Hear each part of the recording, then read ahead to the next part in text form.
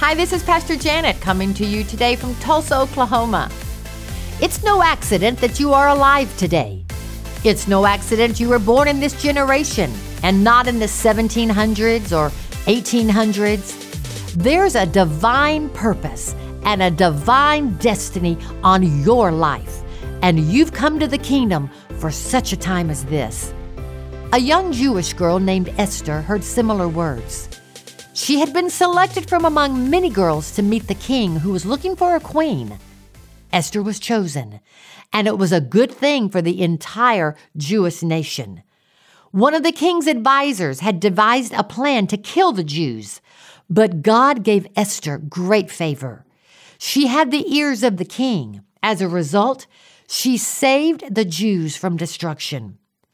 The interesting thing is that Esther becoming queen was the small picture, which is all we see sometimes from our human point of view. The bigger picture, God's picture, was that Esther was positioned as queen by God to fulfill a divine purpose.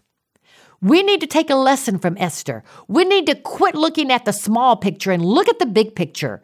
So often God directs us to a city or a nation as part of his divine plan. But we're tempted to complain about the weather, the city, the job, and all the mundane details. Yet none of those details really matter because God is working out the bigger picture. God is working out his divine plan and purpose for our lives. It's time to take the limits off. Think big. Think like God thinks. Be confident in the fact that God knows more about your future than you know about your past. Trust him. If you followed God to the place where you are, then you're positioned for a purpose. Make sure you recognize his divine destiny on you.